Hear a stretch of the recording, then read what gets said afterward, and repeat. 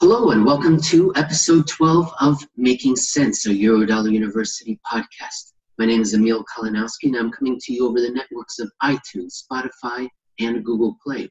You'll be able to interact with the show on our YouTube simulcast, where you can post questions in the comments section below the video, and I will endeavor to answer them. However, sometimes I may fail you. I will find myself at the clearing, at the end of the path, with no answer. And that is when I will reach out to the guru, the master, the sensei of the Eurodollar Dojo, the head of global research for Alhambra Investments, Jeff Snyder. Good morning, Jeff. Morning, Emil. Let's get to people's questions. I know there are a lot of them. If this is Eurodollar University, then I am John Bluto Blutarski, maintaining a grade point average of 0.0 for the following questions. Let's start out with the very first one. And this one comes from Jeffrey Birchfield, all the way from March 24th of this year. There it is. Will $2 trillion in new U.S. Treasuries make a dent in the collateral shortage? So the deficit spending, Jeff, good news for collateral shortage? Yeah, in a way it is, except that we don't know how they'll be distributed, right? I mean, if those $2 trillion in treasuries are largely, hoarded up and bought by primary dealers, end up sitting in just their inventories and not really, the dealers aren't willing to redistribute them to the rest of the system, then it doesn't really make a difference. It's the old stock versus flow argument. And stock versus flow doesn't apply just to currency and money. It applies, unfortunately, to the collateral space too. So if part of the collateral shortage, which I believe is true, is how, participants in the repo markets, especially risky participants, hedge funds, whatever they may be, whatever types of vehicles, it could be just, financial firms and banks in other parts of the world. If they are, viewed by these dealers for buying up these new treasuries as too risky to even, do some securities lending and collateral transformations, then it doesn't help satiate the demand for good collateral that exists far and wide. So, again, the system is set up sort of as a funnel where everything is pushed out into the banking system, and only a very small subset of the banking system first, with the idea, the hopes that then the primary dealers then start to distribute all of these resources, whether it's collateral or cash, to the rest of the system, sort of like, a farmer who is watering his field. If you only water one small segment of the field and hope that it dribbles out to the rest of it, do you expect to have a full crop? It's a problem if there's a banking issue where the redistribution function is impaired more, even as much or more so than the stock issue. I just happened to take a look at the New York Fed's latest data through the end of May for primary dealers and their net position in U.S. Treasuries. And there's been a kind of an uptick through the end of May. Despite the rising stock market, you would think things would be settling down. But there has been an uptick, if you look at the last 4 weeks and you sum it up, it's not quite as bad as what we saw in March, but it's tens of billions of dollars in extra treasuries that they've been adding to their books. To your point, they're not distributing them. Yeah, and just before we go to the next question, the other issue here is the big silos, as they're called, the insurance companies and pension funds, those who are actually actively involved in securities lending. Those are the source for, most people, where most of the securities transformation in the securities lending business comes from, are these big insurance companies and pension funds. If after what happened in March causes them to say, we're reevaluating our entire securities lending paradigm, that wouldn't matter how many more treasuries, the insurance companies buy, which they're going to be buying a lot more as they are, given the way things are going. If they're not willing to lend them either, then it doesn't help the rest of the system that has depended upon transformation and borrowing and relending and repledging and all that wonderful stuff. Second question comes from Edgar Suarez. And Jeff, you often say that the banking system actually fixed itself right during GFC1. And kind of when you're saying that you don't expect to see another banking crisis like we saw in GFC 1. So the question here is, what do you mean by the banking system actually fixed itself starting right during GFC 1 by increasingly opting out of the dollar system? Well, the banks began to take fewer risks. The paradigm shifted from grow, grow, grow, bigger, bigger, bigger, more stupid, more stupid, more stupid, to something more prudent and sensical. And so that's what I mean. The banks stopped doing what they were doing before August of 2007, reevaluated everything. They brought in a bunch of lawyers and accountants and senior management levels to finally start paying attention to what had been going on through this bubble period. And they rearranged how they structure things, their compliance things. Regulations have definitely played a role in this reassessment, although those came in later. This behavioral shift started almost from the very outset of the crisis. And what that did was banks became less banks. They became less of what they used to be. They stopped doing the things that they used to be. Now, which, again, as I say, we applaud that kind of behavior, because what they used to do was stupid, insane, ridiculous, subprime mortgage, ninja loans, all those kinds of things. And it was a global phenomenon. So that was something that we should applaud, except for the fact that this globalized economy that had raised itself on the Eurodollar system absolutely required banks to be stupid and insane in order to function. So we give up on the banks, and the banks start acting more responsibly, which means we don't have the economic growth and globalization, because the banks acting irresponsibly were the way that we financed all of that globalization and growth. And so the banking system fixed itself, and then in doing so, individual banks are fortified. Their balance sheets are in much better shape. They don't have the same kinds of ridiculous holes in them that they found out they had in 2007 and 2008. But in doing so, they've left the global economy, especially at the margins, in the lurch. We're left without all of the monetary resources that we need for this pre-crisis paradigm to go back to the way it used to be. So banks they've fixed themselves in the sense they're not individually vulnerable to the same types of problems that happened in GFC 1, but the system remains vulnerable to the lack of banking resources that are not being poured into it. It's sort of funny. It says that the banks are no longer being stupid, but our global economy runs on stupid, so it's a big problem. It's catch-22. Let me just show visually what we're talking about, that they increasingly opted out of the system. Let me just show very quickly. Here is from the late 1970s all the way through the end of last year, the BIS report for cross-border claims for banks. And this is what Jeff means by they increasingly opted out of being stupid. You can see this is a logarithmic scale. They were growing exponentially. And then right around 2007, 2008, they said, no, thank you. We don't want to do this anymore. And we can take a look at that as well. In all manner of accounts, like derivatives as well, on a global scale or just in the United States. They have opted out. Our next questions, 2 questions.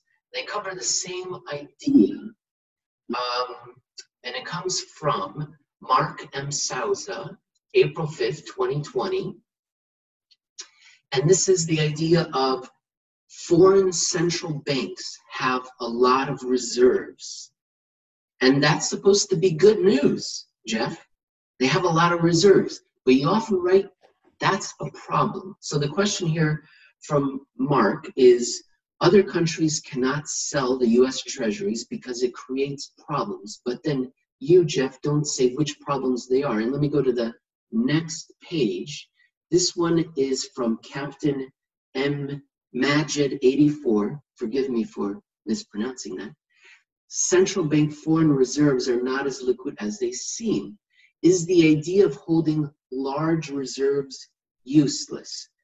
So the whole idea, Jeff, these foreign central banks, they have a lot of reserves. That's great news. No, you say. Yeah, and it goes back to, why are they holding so many reserves? And that's the issue. And the issue is, and what it really revolves around is, how do those reserves end up in the foreign central bank's hands to begin with? And so it's what I called the nightmare scenario back in 2015 when associated with China. What it says is, the more reserves you hold, That's not an issue of policy. It's not like the central bank says, I'm going to build up a huge stockpile because I'm worried about the dollar system. It's by accident. They have a bigger dollar flow going into the country, and as a consequence, an indirect accidental consequence to that dollar flow under normal circumstances, a lot of it gets redirected into the central bank hands, which it then invests as quote unquote foreign reserves into US treasuries because it wants to earn some interest on these reserves.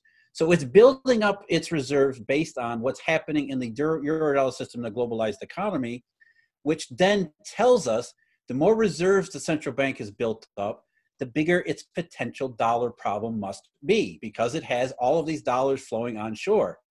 And what happens if those dollars suddenly don't flow onshore? If you have a big flow of dollars going in and all of a sudden there's no dollars coming in, then you must have a big dollar shortage, which you have to deal with. And how do you deal with that dollar shortage? Well, you start to mobilize reserves, selling US treasuries. Now, right off the bat, what happens when you start selling US treasuries? You're basically advertising to the same banks who are denying your local banks their normal access to Eurodollar funding that, hey, guess what? We're having problems. Not only do we have a big dollar shortage need, I'm telling the world that we have a big problem that's causing so much issues, so much local dollar disruption in our markets that the central bank and the government have to combine and intervene in that market. It's the same kind of thing as banks going to the discount window. You know, the argument is why don't banks just go right to the discount? It's there, it's useful supposedly. So why don't banks? Because they know once you go to the discount window, once that happens, that advertises to the entire marketplace something must be wrong, something we not may be aware of. Something's wrong with this bank. Now take that type of stigma and apply it in the same respect to this massive dollar problem where you're mobilizing US treasuries. What you're saying is, we've got a big problem. And if the country happens to have a whole lot of US treasuries, a lot of reserves, like China or Brazil, what that says is we've got an enormous dollar problem. And the end of the discussion is that mobilizing reserves doesn't actually substitute. It's a poor substitute for the dynamic dollar resources that the banking system actually supplies on a normal basis. So what you have is this massive problem, this illiquidity problem from the normal operations of the Eurodollar system, that the selling reserves and funneling them out using all these kinds of arcane swaps, as most central banks do, trying to influence behavior and do all these other, it's not a direct substitute for lost Eurodollar funding. So it's really a combination of all those things. You're advertising to the market that's already apprehensive that we have a problem and a big problem, and we're not going to be able to fix it because we're central bank bureaucracies. We don't actually do all of the things that markets actually do. Even I fall into the trap when I shouldn't, is of putting central banks central. It never occurred to me, as you explained at the beginning of your answer, that the central banks are not doing this purposefully. They're bystanders, and the reserves are building up as a consequence of what other banks in the economy is doing wildly. It's amazing that yeah, Emil, China provides a really good example of that because most of their reserves built up because they were pegging the yuan to the dollar. And so they were in the local marketplace taking in all of these dollars as they showed up on shore and converting them into yuan locally. So they were, again, it wasn't they're building up a currency stash as insurance against the dollar shortage. They were just doing the regular course of business. And the more dollars that came on shore, incidentally, for reasons that have nothing to do with central bank policy, the larger their reserves grew. And so again, if you have this big dollar stash, it's not insurance, it's an accident. It's an accident because you have this big dollar problem potentially. Should the dollar system start to go against you, you're screwed. What do you do? And that's what we saw. I mean, they spent almost $1 trillion in their reserve pile, and it didn't actually solve the problem, of course. And in fact, the yuan devalued tremendously, and it continues to do so. We implicitly put central banks central, and I believe our next question does that as well. I think this will be an easy answer. It's from Toja, May 1st. Are interbank dollar settlements possible without the use of central bank dollar reserves? Absolutely. In fact, that's our major issue here. Again, that's why I talk about the zoo, the period before the crisis where there were no bank reserves. There were no Federal Reserve tokens. There were practically nothing. And so what's settled in the Eurodollar system privately, organically, are these bank liabilities, long chains of bank liabilities that stretch all around the world that are called dollars. And the only reason they're called dollars is because banks on both sides of each transaction, or sometimes in groups, these ad hoc networks that we see in the SWIFT data, these ad hoc networks, these banks that engage in these offshore dollar transactions, so long as they all agree that these are dollars, even though it's all virtual, there's no actual physical currency here, then they're dollars. It has nothing to do with the US. It has nothing to do with the Federal Reserve. It has nothing to do with the US government. It's simply banks agree that, oh, these are dollars. These are dollar claims. This is a dollar asset. And it gets settled because that's how the banking system has evolved. We don't need physical currency. We don't need the Federal Reserve bank reserves. What all it was required was a couple banks to get together and say, I have this, you have this, our numbers match at the end of the day, therefore dollars. That is a frequent question and a point of disbelief that I come across in the YouTube comments, is that the system operated without reserves for decades, and it operated perfectly fine and the economy grew without reserves. Yeah, and it's this concept we talk about where we're starting to differentiate between public reserves, which is the Fed, what the Fed has done, and these private reserves. And I struggle with the term private reserves because, you know, it's sort of a misnomer too. It's confidence. Exactly. It's always money is always confidence. Robert Miller, May 9th. Why would anybody be buying Japanese or European bonds when they could be buying U.S. treasuries? Jeff? Well, I mean, it's not everybody needs U.S. treasuries, and sometimes you need euro-denominated collateral. So if you're a bank that's engaged in the eurozone, you got to have, you got to have euro-denominated collateral in order to participate in euro money markets. So, it's not a strict portfolio investment consideration as it is. Again, think about these things from the perspective of a bank and a bank operation. Therefore, it's balance sheet requirements.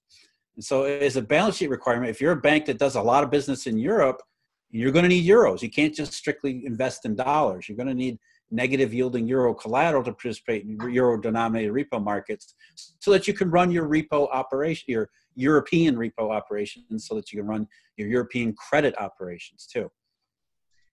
Next question comes from Mr. Sherman, May 10th. Christopher Sherman. How would the reserves become animated? We often say these things are inert. How could they become animated? Well, if the banking system went back to being stupid and insane, then I suppose the level of public reserves would be somewhat useful. But even then, I hesitate to say that because, again, it's the central bank offering reserves, even in the way the Fed does it, is not a substitute for a dynamic marketplace. The dynamic marketplace means I can go into the market and almost any kind of need I'll get, or any kind of need that I have, somebody somewhere is willing to offer me some kind of financial product for it, whether it's a funding product, a credit product, the blurred lines between money and credit. But the dynamic marketplace supplied before the crisis almost anything you could imagine, any kind of requirement that you had. And so, the banking system was part of that marketplace, and funding a lot of it, based upon these public reserves that the Fed creates. The Fed operates so bureaucratically, so rigidly, it's not a dependable source of funding. And so it's already a hindrance to banks being reckless as we need them to be. As long as the system remains as it is, we need them to be reckless. They're not going to depend upon the Federal Reserve to be a significant part of a dynamic marketplace, to be a dependable source of funding so that banks start doing all those kinds of things again. Everybody knows how Jay Powell operates. The Fed comes up with a list of securities, the list of securities they're going to buy. They think about these level of reserves according to their funky little curves that they draw in all of their models. And they have all sorts of regressions that tell them this is the right number of reserves for you. And if you don't like it, God damn it, it doesn't matter. We're doing what we're doing. That's not a substitute for the dynamic marketplace, which used to take place before the global financial crisis. And as a result, even if banks were going to use these bank reserves that are otherwise inert, it's an impediment to them thinking, we're not going to depend upon these as a big source of funding going forward. As an emergency source, as a last-ditch liability when no other liabilities are available, sure. But as a dependable source of funding to do these kinds of credit-based activities that get the economy going again, get inflation going again, nah, it's not happening. These things are inert. And for the YouTube algorithms, I just want to emphasize that Jeff said funky with an N.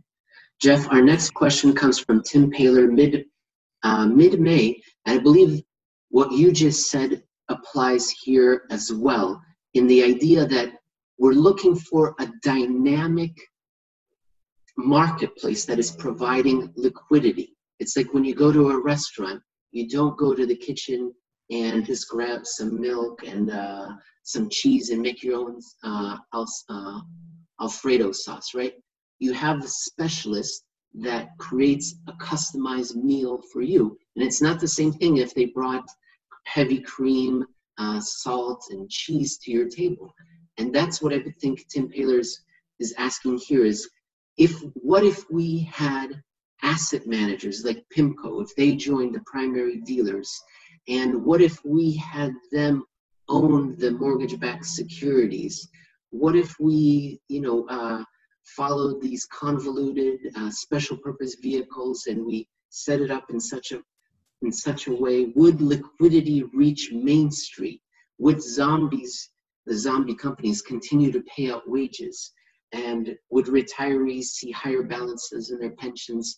And would this somehow make the real economy go? Well, I think the issue, the main issue that I think the question's getting at is this bank versus non-bank channel.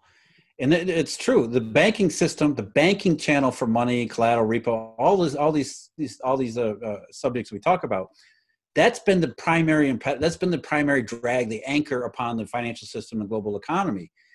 Ever since 2008, however, the non-bank channel, which is not necessarily asset managers, but these other types of financial entities and agencies, they have continued to grow. They've continued to expand, and so you have the sort of a confluence between the still sinking of the financial channel with the still rising of the non-financial channel. And if one overtakes the other, theoretically, you could have a system where, okay, the drag from the financial channel is no longer as much as it used to be. It's being outweighed by this increase in the non-financial channel, which then starts to create more of the same kind of function. And I'm hugely skeptical about that, because the non-bank channel, whether it's asset managers or other types of vehicles, they don't provide the same types of service. Again, it's the same argument I just made, which is central banks don't do the things that money dealer banks do. Non-banks, along the same lines, don't do the same types of activities that dealer banks used to do quite heavily. And so I don't know how you replicate all of those kinds of functions, not just replicate the functions, but do them in the same way, to the same degree, to the same level of efficiency and activity, depth, liquidity, infrastructure, all these kinds of things that the banking system used to do, and put them in a non-bank format. I don't think it gets done, certainly not easily, and I think it's probably not a realistic option. So you have some of the burden of money and finance being taken by the non-bank channel, but as we've seen over the last dozen years, as much as the two lines are moving in opposite directions, it hasn't moved the needle as far as the economy and these continuous Eurodollar and dollar shortages go. Jeff Snyder, head of global research. You can find him on Twitter at Jeff Snyder _AIP. He writes daily for Alhambra Investments, and you can find his weekly blog post at Real Clear Markets as well. And Rohan S. has a question to you that I suppose the core of it is, why is inflation always and everywhere a monetary phenomenon? Because we think about inflation as goods. So a couple of weeks ago, we were talking about Japan and how they had very low inflation. And Rohan very correctly points out, well, China was flooding the world with cheap goods. Doesn't the supply of cheap goods result in low inflation? Jeff, when does supply and demand of goods impact inflation, and why did Friedman and also Greenspan say that inflation is always a monetary phenomenon. Well, what China did is absolutely nothing new in history. I mean, economic progress throughout history has been, quote unquote, flooding the markets with brand new goods at cheaper prices. That's what we call economic progress. That's productive deflation, which is capitalism. It's the success of capitalism, which brings down, through economy of scale, through the marriage of labor and capital and innovation and all of these positive aspects, that it brings down the cost of goods such that they become widely available to a larger and larger market. Rising living standards, productive deflation.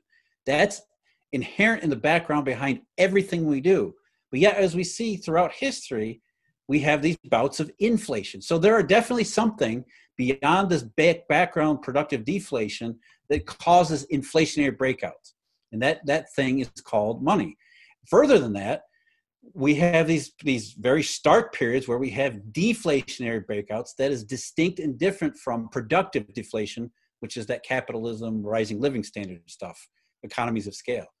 The non-productive deflation, which John Maynard Keynes correctly identified as the worst of all evils, is where money becomes so tight that regular folks have to sell their possessions just to raise cash so that they can buy food. That's the kind of deflation that we saw in the 1930s, where because banking system, local banks disappeared and they absconded with your money, with your cash, people were left to sell. And not just people, businesses, everybody they kept what they called undercutting the natural order of business, so that prices kept falling and falling and falling, all because everybody wanted to scramble to hold liquid currency as the system reversed. So you have productive deflation, which is always in the background. You have these monetary deflation and monetary inflation, which over time, economists and central banks in particular have decided we'll shoot for a little bit of monetary inflation so that we have some kind of cushion so that we never experience monetary deflation again. And of course, it's a stupid idea, but that's really what undercuts and what underpins modern monetary thinking, is the idea that a little bit of monetary inflation is good so that we have a cushion against monetary deflation, understanding that throughout history, there's productive deflation behind everything. We have our very first Terminator that is joining us, the JBNS 4000, also on Twitter at JBNS 4000. And the Terminator wants to know, why is the Fed purchasing mortgage-backed securities? Is it to create liquidity in the MBS market, or to buy it as collateral to inject cash to needy market participants? Well, I think that the point behind the question might be, there really doesn't seem to be a problem in the mortgage market, so why would the Fed be buying MBS again? And the answer is really there's two parts to the answer. The first part is, well, they got to buy something. Again, it's the central bank being bureaucratic. What Jay Powell and his gang got together and said, we've got to raise the level of reserves to X. In order for us to raise our level of reserves to X, we got to buy assets. And they can't buy every treasury. They can't buy every this or every that. This, the Bank of Japan problem where you start buying everything. So they have to spread out their purchases so they're not dominating any particular marketplace. Ironically, they do that even though their second part of the answer here is they want to show their support for the MBS market, because that's part of the puppet show and the psychological games going on here. They're trying to create this idea that there's a broad level of support for every single market, whether it needs it or not. So the Fed's going to purchase MBS, going to purchase corporate bond ETFs, although not much of those. It's going to purchase all of these types of assets so that the idea gets planted far and wide that, hey, we're supporting every financial, we're supporting the whole damn system. We've got it all covered. So it's two things. They need to buy some kind of assets to raise the level of bank reserves. And secondly, they got to appear to support every single market given the level of problem that we're facing here. We're going to travel from the future, from our Terminator, back to the past, all the way to Norway. Mr. Flemming Solstad Nielsen. Jeff, can you pronounce that middle name? No, I have no idea. Well, it looks fantastic. Jeff, he's asking, is the Fed violating the Federal Reserve Act, buying these high yield risky bonds? And I suppose more to the point, Do they care? Do they even listen to their own warnings from yesteryear? As you know, the rule was set up: don't buy these high risk bonds because it's dangerous. But do they care? Are they listening to their own rules? No, and you got to understand the Fed has gone through several kinds of evolutions and several waves of evolution since its founding. And when it was originally set up in 1913 throughout the 1920s, it adhered to something called the real bills doctrine, which said that the Fed should only be funding real economic activity, should have nothing to do with speculation, stay away from all that stuff. We don't need to be funding on any of those kinds of things. So yes, before 1930, before the Great Depression, the Fed, kind of adhered to a real bills doctrine, but not really. But since the Great Depression, the Fed had, in the early 1930s, the Fed was completely reorganized. It didn't, in some ways it operated as 12 regional central banks rather than a single central bank under unified structure. And when it went to the single that we recognize today, the single unified structure that they have in the early 1930s, they recognized that, maybe the Fed's main job might be what Walter Bagehot used to say, which is to support liquidity across other markets. And we shouldn't be making determinations about what credits are risky and what credits are speculative and what credits are real bills and those kinds of things.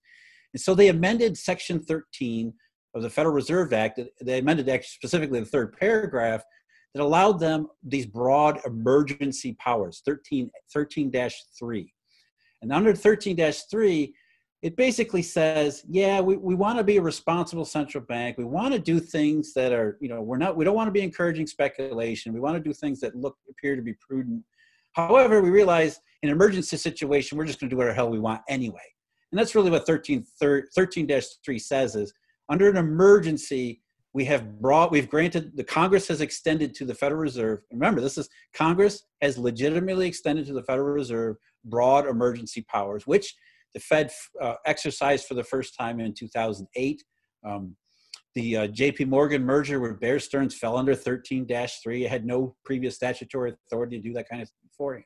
So yeah, the Fed wants to appear to be a prudent steward of the currency system. However, it is legally authorized to do things that probably, as the questioner is shaking his head at, speculative instruments, these kinds of, high yield junk bonds. Why is the Fed in that space buying those kinds of things? And the answer is because they judge this as an emergency, where what we saw in March was a breakdown in that, especially that part of the marketplace, which had enormously destructive monetary effects. Therefore, okay, even though it's junk bonds, because we saw that breakdown, we can't let that happen again. So we're going to buy a bunch of junk bonds so that everybody has the idea, or we give everybody the idea that we're supporting that market. Whether they are or not is a completely different question. From the Fed's perspective, they're doing this to support that market so we don't see that kind of dislocation again. And yes, it is authorized. It is absolutely, positively legal. Whether it's prudent, whether it's wise, those are completely separate questions. Whether it's effective. If any of our listeners want to ask some questions, you can get a hold of me at Emil Kalinowski, and I'll take down your questions. I'll try to answer them, and if I can't, I'll take them down and add them to our next Mailbag show, which we're hoping to do regularly once every 4 weeks. Our next question comes from Usper Krefus, who just goes by Ivan. And he gave us a multiple choice question, which is original. That's great. Jeff, everyone wants to know what is going on with the stock market. Is the current S&P miraculous V a case of A, fear of missing out, buy the dip mentality, all out of delusion, B, preparation for a currency crisis because people rather hold stock of US dollar earning good companies, or C, question mark, or D, more question marks? I would say it's a combination of A, C, and D. Let's start with A. A, I think, the buy the dip mentality is very deeply ingrained. I mean, I don't know if anybody, the Robinhood app is a good example. I think it was the CEO or one of the high level executives gave an interview not long ago where he said, we had all of these millions of users sign up for the Robinhood app to get our commissionless trades in the stock market, but they never used their account. And when we asked them, why aren't you using your Robinhood account? You know, we've got all of these benefits for you. Why aren't you jumping into the stock market? What they said was, stocks were too expensive. They were just waiting for stocks to become cheaper, which just so happened to occur in the first half of March. And so all of these people who have been judging stocks as expensive saw the sell-off in March and said, that made stocks cheap. Therefore, let's start buying it. It's buy the biggest dip that we've seen in 12 years. That's what happened. So yes, buy the dip is one. Fear of the missing out is definitely part of it. Now, C, I would say, is the signal that you and I had talked about, Emil, where the Federal Reserve's main target for its monetary policies is not the banking system. It's not even bank reserves itself. It's to portfolio and fund managers out there to say, we're going to give you a rationale so that you buy stocks, so that you get the prices of stocks up to signal to consumers that everything's great, to signal to businesses that everything is awesome. And the reason that they do that is because most people in the financial services industry want to buy. They want to buy. They're desperate to buy. And when they get into these periods where they well, maybe we shouldn't buy, what they're really afraid of is angry clients calling them and saying, why the hell are you buying stocks when everything's a mess? What they can now say is, Jay Powell told me to. Jay Powell's got it covered, man. He is supporting the stock market. Well, how is he? I don't know how he's supporting. He's just doing it. It's happening. The Greenspan put. And so the Federal Reserve is providing this massive cover for the financial services industry to do what it wants to do best, which is buy, buy, buy. And that's what it's been doing. Portfolio and fund managers have been buying like crazy because now they have what sounds like legitimate cover to do so. There's no risk. Jay Powell said so. And the fourth thing is, I think we're in this period where we don't really see the future. We're focusing entirely on the short run. And in the short run, things look awesome, as we saw with the payroll report. It's, oh my God, we made it. We got through the worst of this. It wasn't so, this is it. I mean, it sounded like this was going to turn into Apocalypse Now or Apocalypse America, where, the zombies were going to take over. And all of a sudden it looks like, hey, we might actually go back to normal here.